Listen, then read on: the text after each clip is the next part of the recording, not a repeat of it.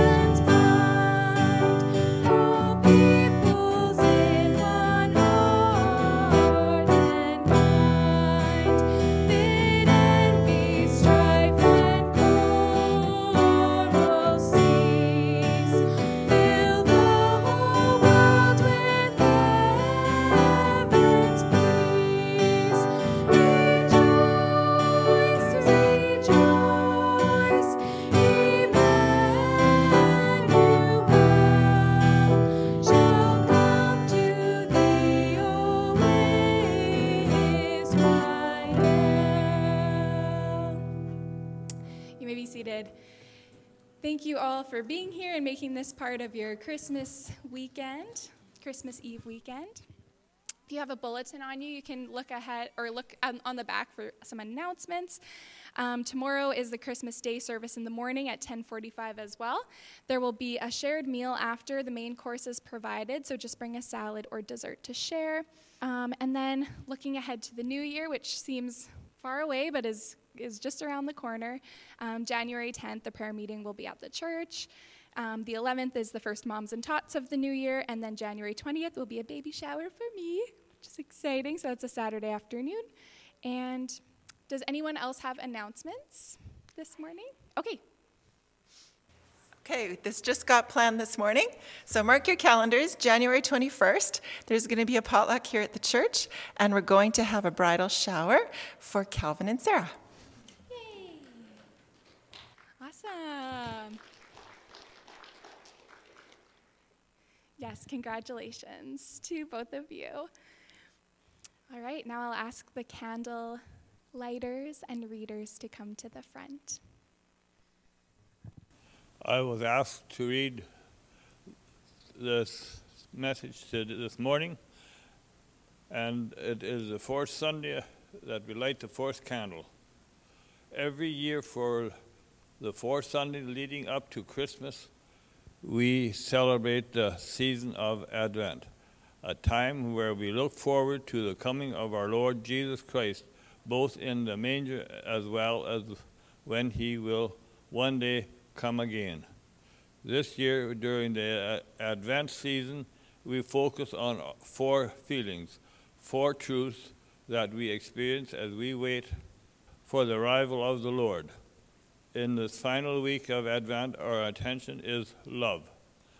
From 1 John 4:18, we read, "There is no fear in love, but perfect love drives out fear, because fear has to do with punishment. The one who fears is not made perfect in love." So now we light the candles, the first candle of hope that we lit 3 weeks ago, to remember that our hope is well placed in our God. The second candle is of peace that we lit 2 weeks ago, remembering the peace he will bring. The third is the candle of joy that we lit last week. The fourth candle, the candle of love. As we watch it burn, let us be reminded of the hope, joy, peace, joy, and love to be found in our soon arriving Lord. Let's pray together. God, we have learned to love from being loved by you. And so today, let us enact that love. Let us live that love. We know that what the world needs now is more love. We need to remember how much you love each one of us, and we must share that love with others. Amen. Let's sing, "O Come All Ye Faithful."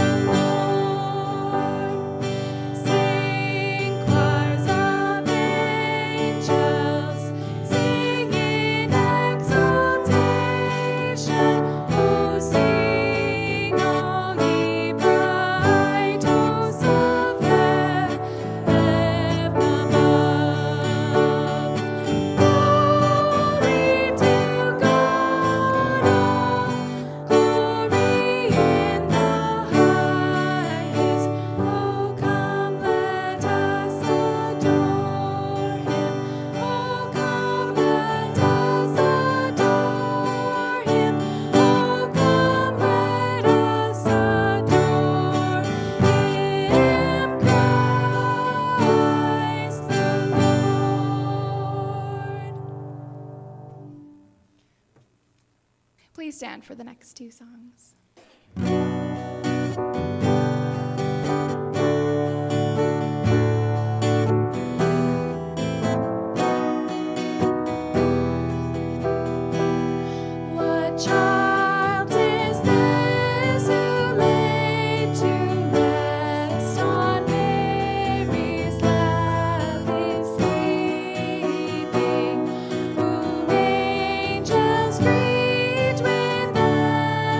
Sweet, while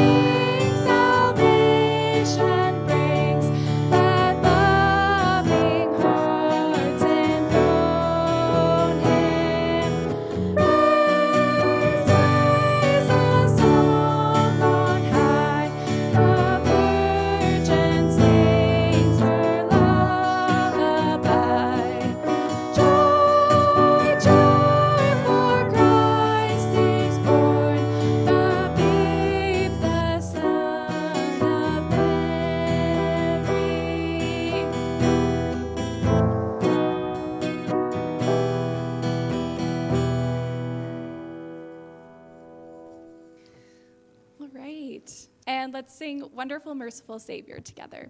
The song kind of goes through the whole story of, the good news of Jesus coming and our need for him. So let's sing together.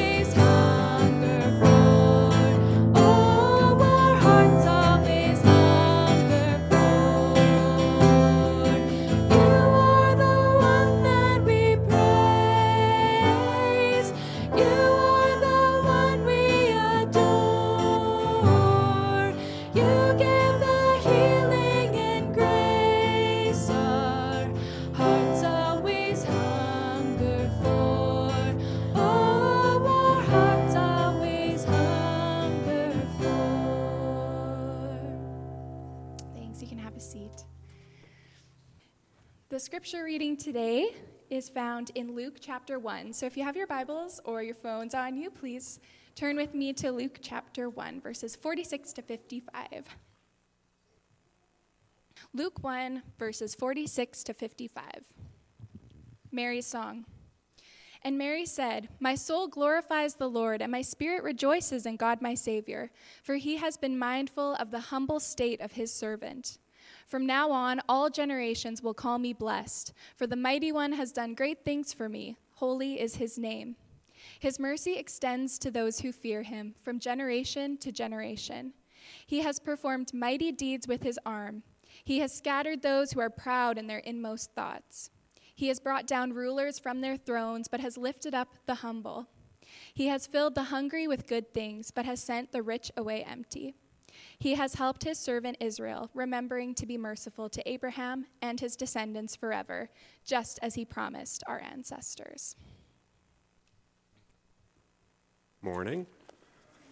Thanks for roughing the ice on Christmas Eve. All right. If you have your bulletins on you, there are some items that we want to pray for. You'll see the items on there. I just wanted to elaborate a little bit for Fatima's upcoming surgery. The tumor that they are looking to remove is in such a place that it could damage her ability to have children. And that is something that the both of them want very, very, very much. And so this is sitting with them particularly hard. And so we want to make sure to pray for her, pray for the family, that the tumor can be removed and it is completely dealt with. It won't be a threat to her life, and it'll be figured out as well. And so, with that said, let's go into a time of prayer. Dear God, we come before you this Christmas Eve looking forward to tomorrow.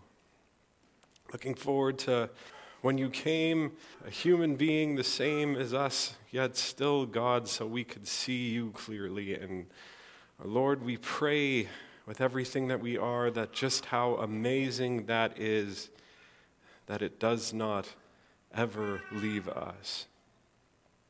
God, that the love that we can see for you, for your creation, for us in that moment, that it never leaves us.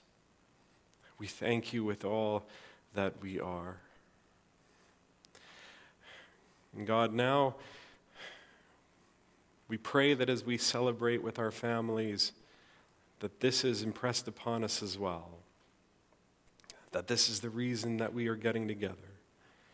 We pray that in all of the good memories that come, that will be exactly what it comes front and center. That through it all, we will remember you. God, we pray for the families that are traveling to get together. God, we pray for safety in those travels. We pray that soon they will be together, smiling as they haven't in a long time. God, we pray for those who have already gotten together. Lord, we pray a blessing on their gatherings. But God, also we know that this time of year can be a very difficult one for many people. It can be the time of year that reminds us of who isn't there or what we don't have, and it breaks our hearts as well. God, we pray, speak in us the names of those who are going through this hard time. God, we pray, open our eyes to who they may be and help us to share a little bit of love with them just now, a little bit of comfort with them just now, a little bit of you with them just now as you are with us. Help us to show that you are with them too. God, we pray particularly for the Buchert and the Neufeld families, following the passing of Agnes and the passing of Anne. And this close to Christmas, God, there are not words. And so we pray, be with them. We pray, give them the strength that they need. We pray, give them the comfort that they need. God, we pray, let your love be evident. Let it be overflowing as it always is. Help them to know, like never before, how loved they are and how they are in our minds, in our hearts right now. And God, as we pray for those that are having a difficult time during this season, we also want to pray for Fatima.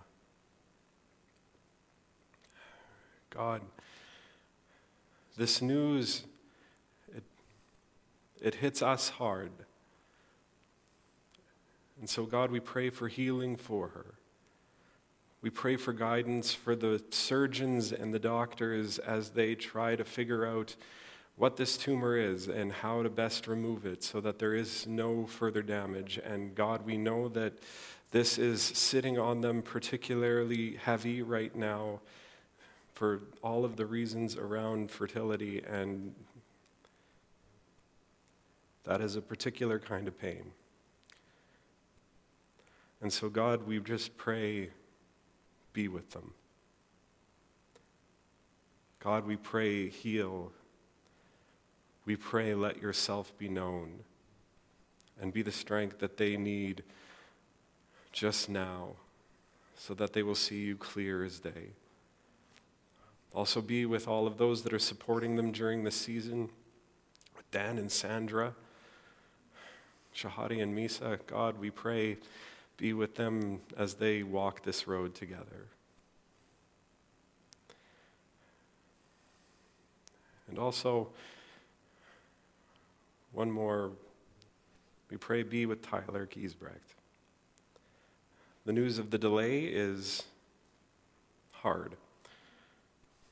God, we pray that those numbers will come down with further treatment and that the transplant can happen not terribly long from now. God, we pray, be with them during this season. The entire Giesbrecht family. Lord, we praise you. Lord, we thank you for who you are. We thank you for coming all of those years ago. We thank you for when you will come again to set things to right.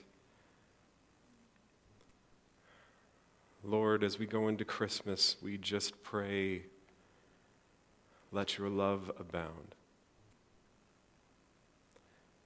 In your name we pray. Amen. Today is the fourth Sunday of Advent, as you heard read before. It is the Sunday where we talk about love. And perhaps there's no better passage to talk about love than one that sadly breaks with the tradition we've been going through so far when we've been looking to the Old Testament. But it fits a bit too well. And that is Luke 1, 46 to 55. If you have your Bibles on you, Luke 1, 46 to 55. It's called the Magnificat, or probably, as your Bibles say, Mary's Song. It is a song about joy in the Lord who remembers. It is a song about the love of our God who stays with his people. Luke 1, 46 to 55. It's a passage that I have a bit of an emotional attachment through that, don't worry, I'm not going to tear up or anything, I don't think, but you'll see why. And so we begin. And Mary said, "My soul glorifies the Lord, and my spirit rejoices in God my Savior, for he has been mindful of the humble state of his servant." Who do you think is the servant of God Mary's talking about there? There's two possibilities.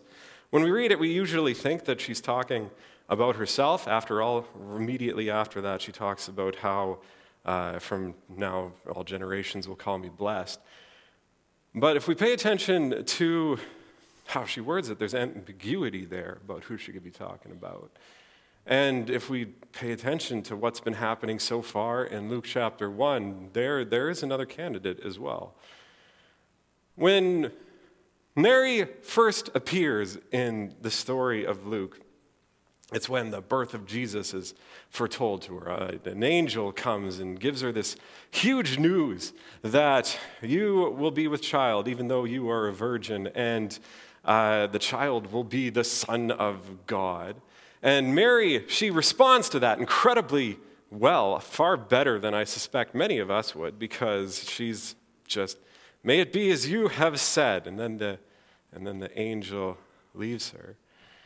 The angel also tells her, "Go and see Elizabeth." See her, we always call her a cousin. It's just a relation of some sort. But God has already been at work through her. You'll know that we're telling the truth if you go and see Elizabeth. How do you think Mary does with that news? I think in our minds we think that Mary just is stoic about it. She's like, so great in her faith as probably a 13-year-old that she is just fine. But there are some reasons that we shouldn't be thinking that, and it boils down to what happens immediately after this. She goes and sees Elizabeth, but at no point does it say that she brings anybody along with her. She gets up and she goes to see Elizabeth. Where Mary lives and where Elizabeth lives are quite a distance apart. They are through some very hilly country, and this is a period of time where hilly country means that if you go traveling on it on your own, the chances of you getting robbed or worse are pretty high.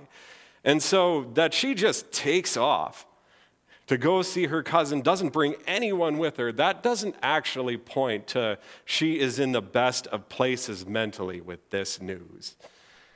And I mean, can you blame her? Imagine the angel of the Lord comes before you right now and says that you are with child. I mean, for myself, I guess that would be even more terrifying news. But who could deal with that?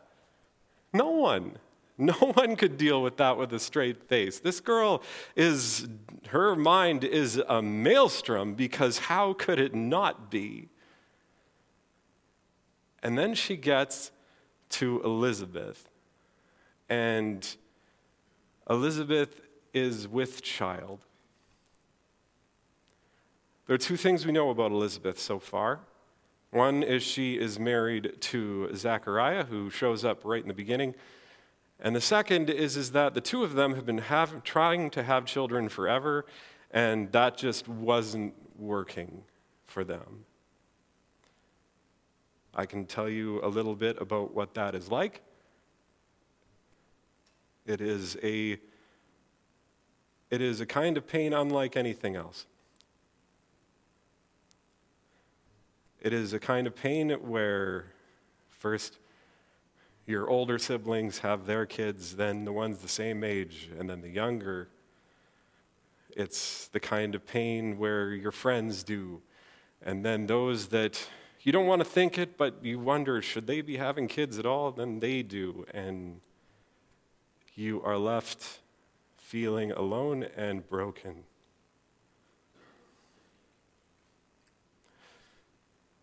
And that's me saying that about now.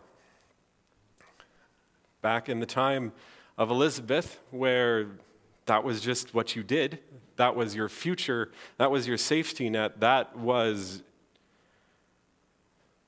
your value. As wrong as that might be, it was how it was. Going through that was a whole different thing. And then Mary sees her family member, her cousin, her whatever they are, and she is with child. My soul glorifies the Lord, and my spirit rejoices in God, my Savior, for he has been mindful of the humble state of his servant. It's ambiguous how that's worded, because it's very much so can be talking about either of them.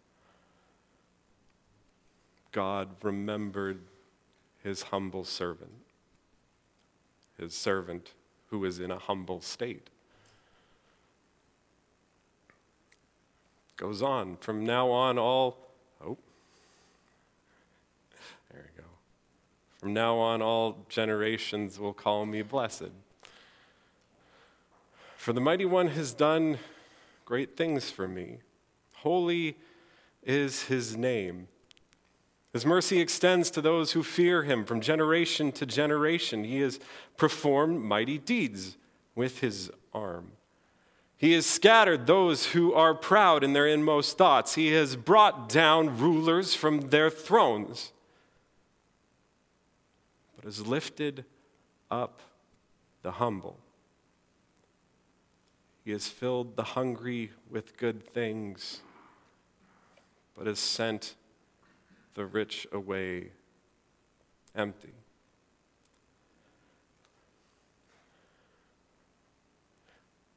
The story of the chosen people is a story of dealing with infertility. Sarah, Rebecca, Rachel, half dozen others.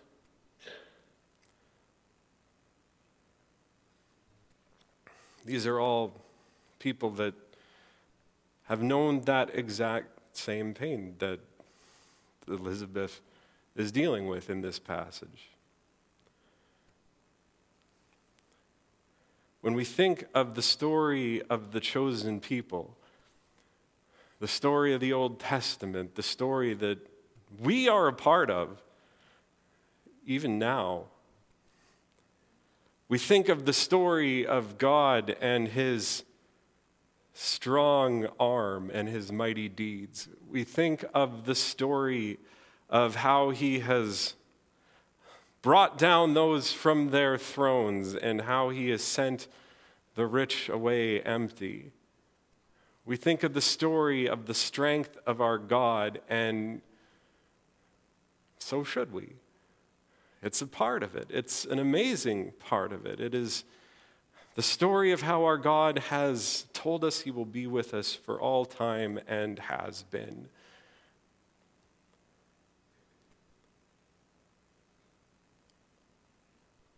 But we often forget the other side of that equation.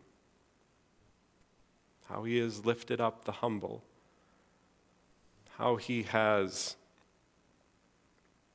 remembered those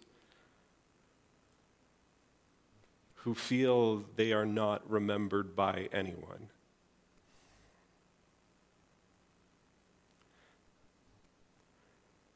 The matriarchs, Sarah, Rebecca, Rachel, all three of them dealt with infertility. And if God didn't remember them, we wouldn't have the chosen people. We wouldn't be here.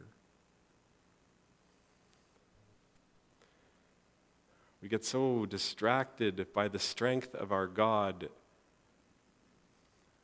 that we forget about those who are the nobodies in the story, those who feel that they are forgotten, those who feel that there is nothing for them. But it's them, they're the ones that are the linchpins of the whole thing. They're the ones that if God didn't remember them, this whole big book would be 20 pages long and lost to time.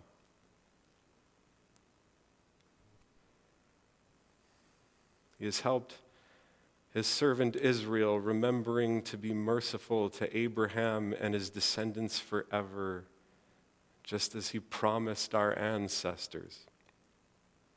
That's how the song ends.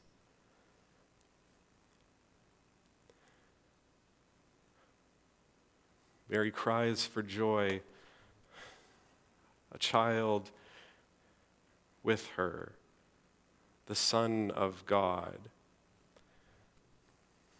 When we look at that baby in a manger all those years ago,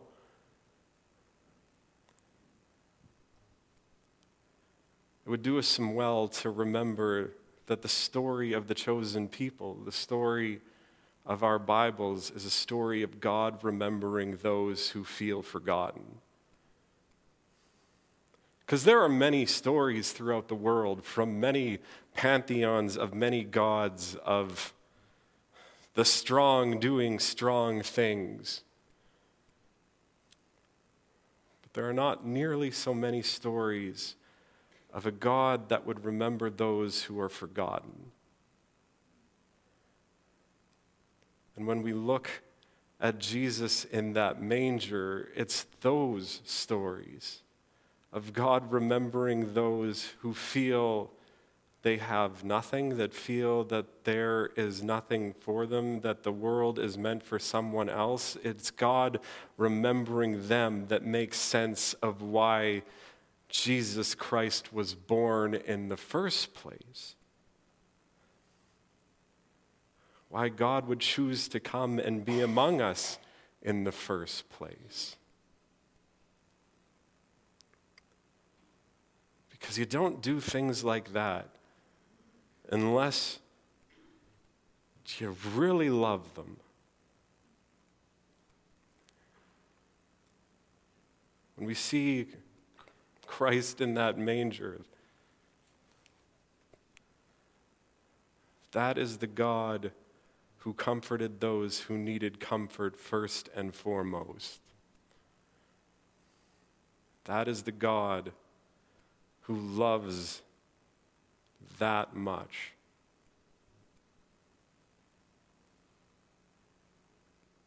That is our Lord.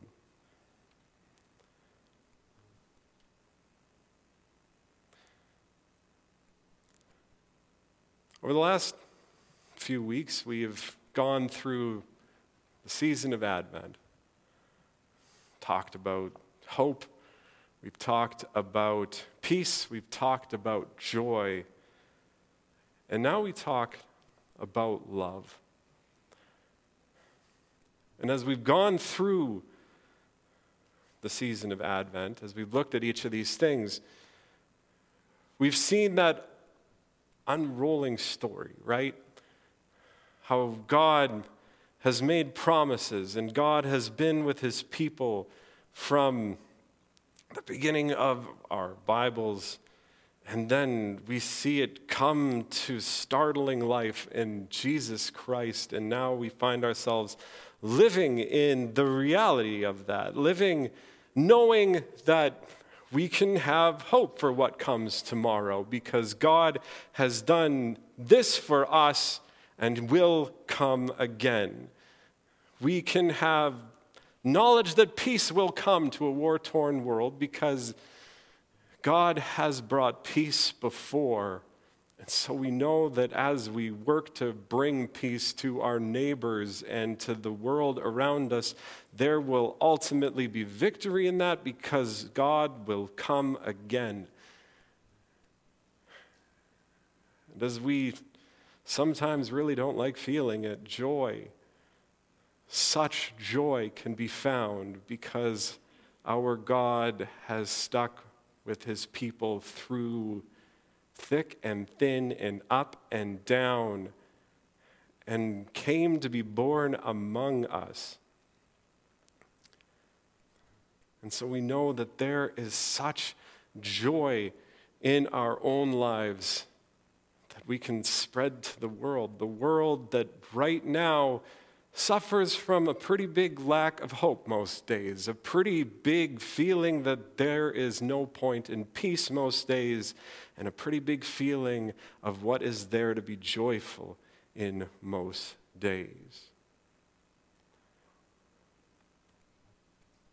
And today we talk about probably the most important of all of the four things, not probably, 100% the most important of the four things. We talk about love.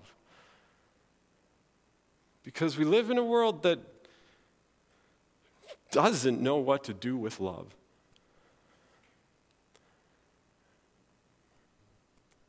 More often than not, when we think about what love is, how do we think about it, right? How do we know that we are worth being loved by somebody, right? Well, surely somebody could love me. After all, I can cook well. After all, I bring in 6 figures. After all, I can do this, that, and the other thing. I have a wonderful baritone. Whatever the case is, that's how we think about, are we worthy to be loved? We think about it in our utility. We think about it in just what do we bring to the table. And that's terrible.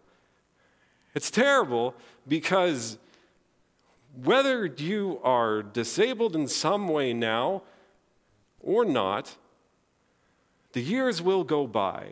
You will not be able to do the same things you could when you were 20. And if you define what it means to be loved off of what you bring to the table, what then? What then, right? We define value by what we do. We define love and whether or not we should be loved off of what we do. And we do this because it's effective. We live in a world where it's the effective thing to do. It gets us ahead in our jobs, gets us ahead for the most part in our relationships. Whether or not it ends in a massive existential crisis inevitably, well, yeah, that's down the road's problem. But down the road comes for all of us.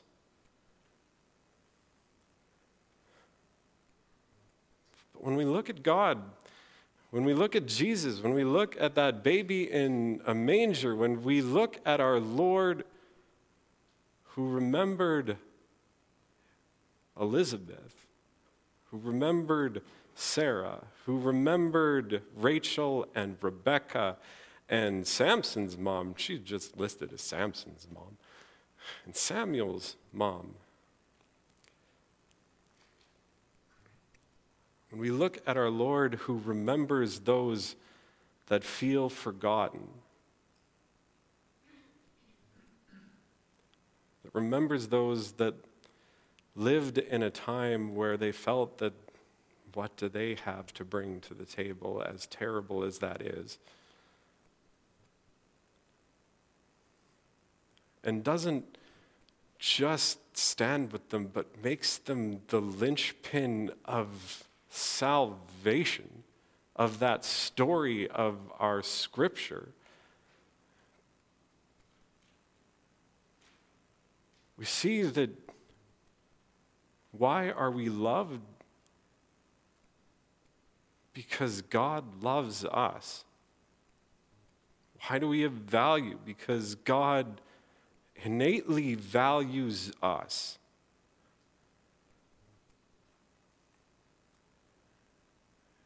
In a world that right now is dealing with those questions over what love is, and it underpins everything. If you do not love, then why would you have hope for everything? You're marching towards an end. If you do not have love, then what is peace? If you do not have love, then why have joy? When you are looking at a world that doesn't know what it means to love, then the Lord that we see in that manger that came to us because of love, the Lord that came to his servants that needed to know that they were loved, our Lord that didn't just do the amazing things with his arm and didn't just lower the high but rose up the humble, fed the hungry, and remembered those who needed to be remembered.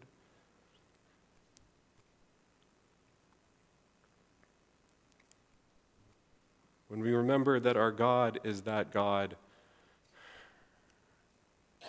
then we know the love that we need to bring out to our neighbors in the world.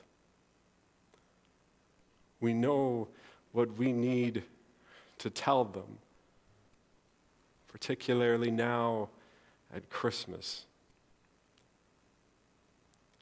that God was born and he loves you. And to that end, I have a present for you. Actually, presents. 1 second, I'll be right back.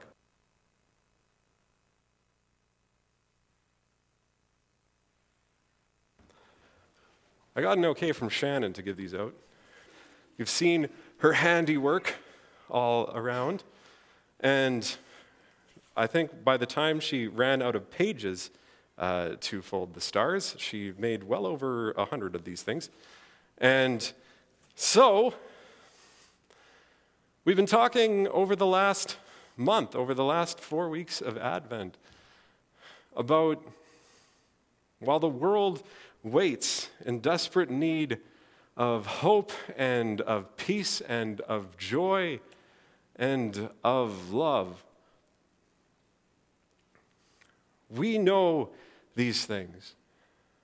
We know these things because we know our Lord. And so, while the world waits. Map. We have been called to share the good news of who our God is, to bring those around us to Him.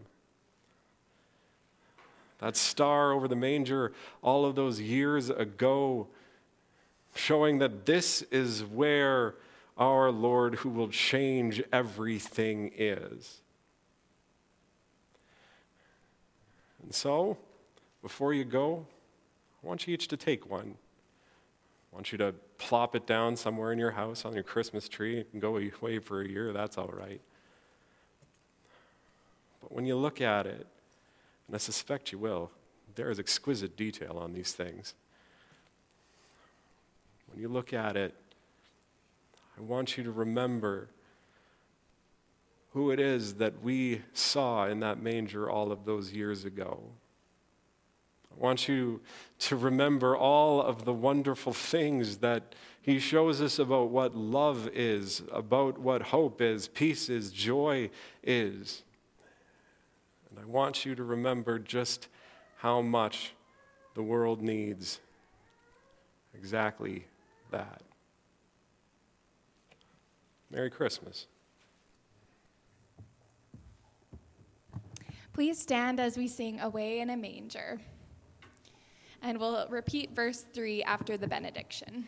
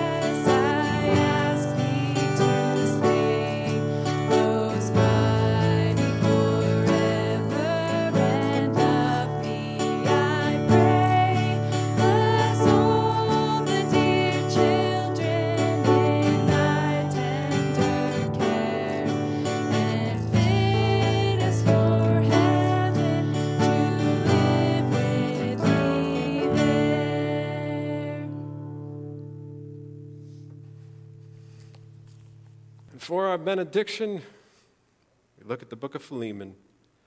The grace of the Lord Jesus Christ be with your spirit. Go now and serve our wonderful God.